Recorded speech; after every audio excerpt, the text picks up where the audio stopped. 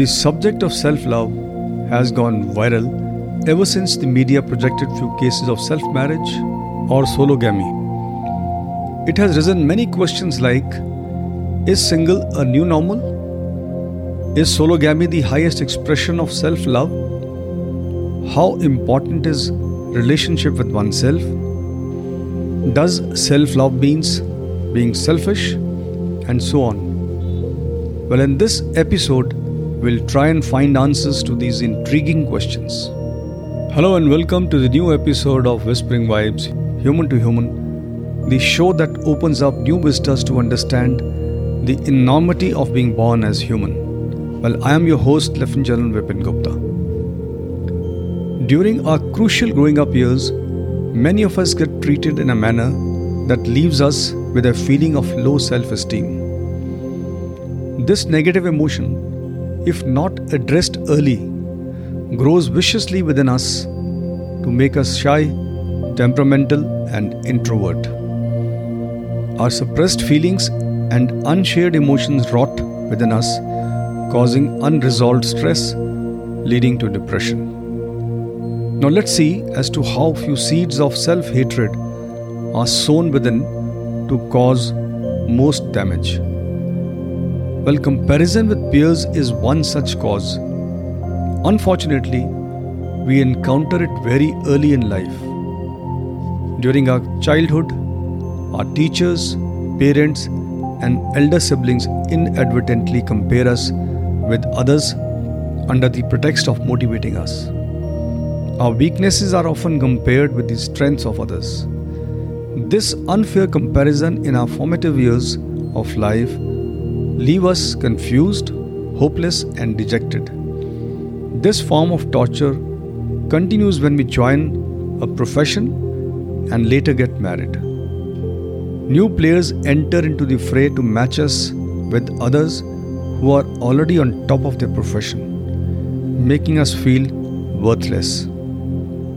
Our obsession with the physical attributes, also known as body shaming, is another common cause of developing low self-esteem. During our teens and early adulthood, we often crave for having a well-chiseled body of an athlete, well-built and tall physique of a sports person, attractive features of a model, and a well-defined, fair and handsome face of an actor, and so on.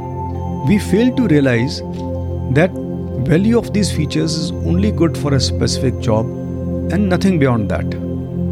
A person was already good looking and handsome, and that is why he or she became a successful model. No one has ever become attractive by using beauty products.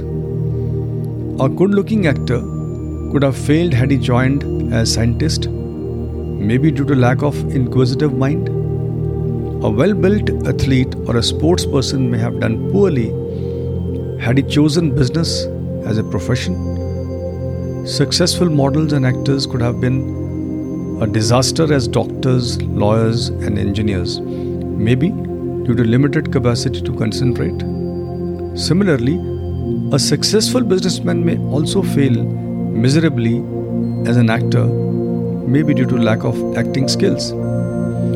Getting image conscious and putting up a facade to impress others or seek acceptance from them are few more self-damaging traits which can take us away from ourselves. Instead of loving, we start hurting ourselves and others. In this world, everyone comes with a unique body, mind, and features. Nature has ensured that we are always better than the best in something. Hence, the wisdom lies in first identifying that ability and later exploiting it. We should bask in its glory rather than targeting our own body and mind. Our uniqueness is a special gift and hence should never be a subject of comparison with others. Now just pause for a minute and ponder, which should be our most intimate relationship? Well, the answer is the one with whom we are going to spend the longest time of our life. And who's that entity? Well, no one else but we ourselves. Hence, This relationship should be the most critical, intimate, and precious. The quality of this relationship depends on how we rate and treat ourselves. If we look at the highly successful people, we'll find that they all maintained an abiding bond with themselves.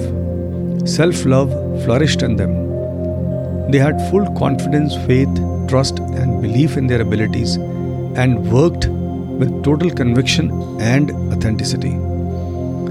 Do we treat this self-bonding, which we may also call self-love, selfish? Well, not at all. As taking good care of our body and mind, having high self-image, empowering oneself without taking anything away from others is neither selfish nor egoistic. It does not affect others as it is not at the cost of others. It simply means giving oneself due respect and the unconditional love. Anyone who can love oneself can also love others. When we strike a chord with ourselves, we can also do it with others. When we are at peace within, we can be with others as well. A person who is tense, sad, and unhappy with himself can only spread sadness and unhappiness. We can only give what is thriving within. Our life is our own, hence we should design it with utmost care and attention. Altering our personality, natural instincts, and behavior to accommodate others' judgment and opinion can drive us crazy in the long run. Why should we depart from our stunning originality and put up an ugly facade? Perfection and imperfection are the outcomes of how we used our uniqueness and intellect. Being self-critical at the drop of a hat is always self-defeating. We can express self-love by pampering ourselves in whatever way it suits us, like taking periodic breaks, holidaying, developing new interests and hobbies, celebrating little successes, by being joyful without a reason, and by forgiving ourselves for mistakes and for appreciating what we are and not for what others think of us, and many other ways. Remember, universe listens to the loving frequencies we generate about ourselves and reward us accordingly. Finally, the takeaway. Practicing self-love will protect our peace of mind and health. It will not allow them to be stolen by others. I hope you got answers to all the questions that we raised in the beginning, including that of a sologamy. If you weigh self-bonding in the context of how it has been explained, then there is no limit to which we can go to express self-love. Of course, without hurting anyone else in the process. Because everything is fair when we are in self-love. Well, thank you very much for listening to Whispering Vibes Human to Human. Please rate and subscribe to my episode on Spotify, Apple and Amazon Podcast. It will help me to connect with more listeners. With this, I'll sign off for now till we meet again with a new episode on relationships. Till then, take good care of yourself and keep listening to Whispering Vibes Human to Human. Thank you.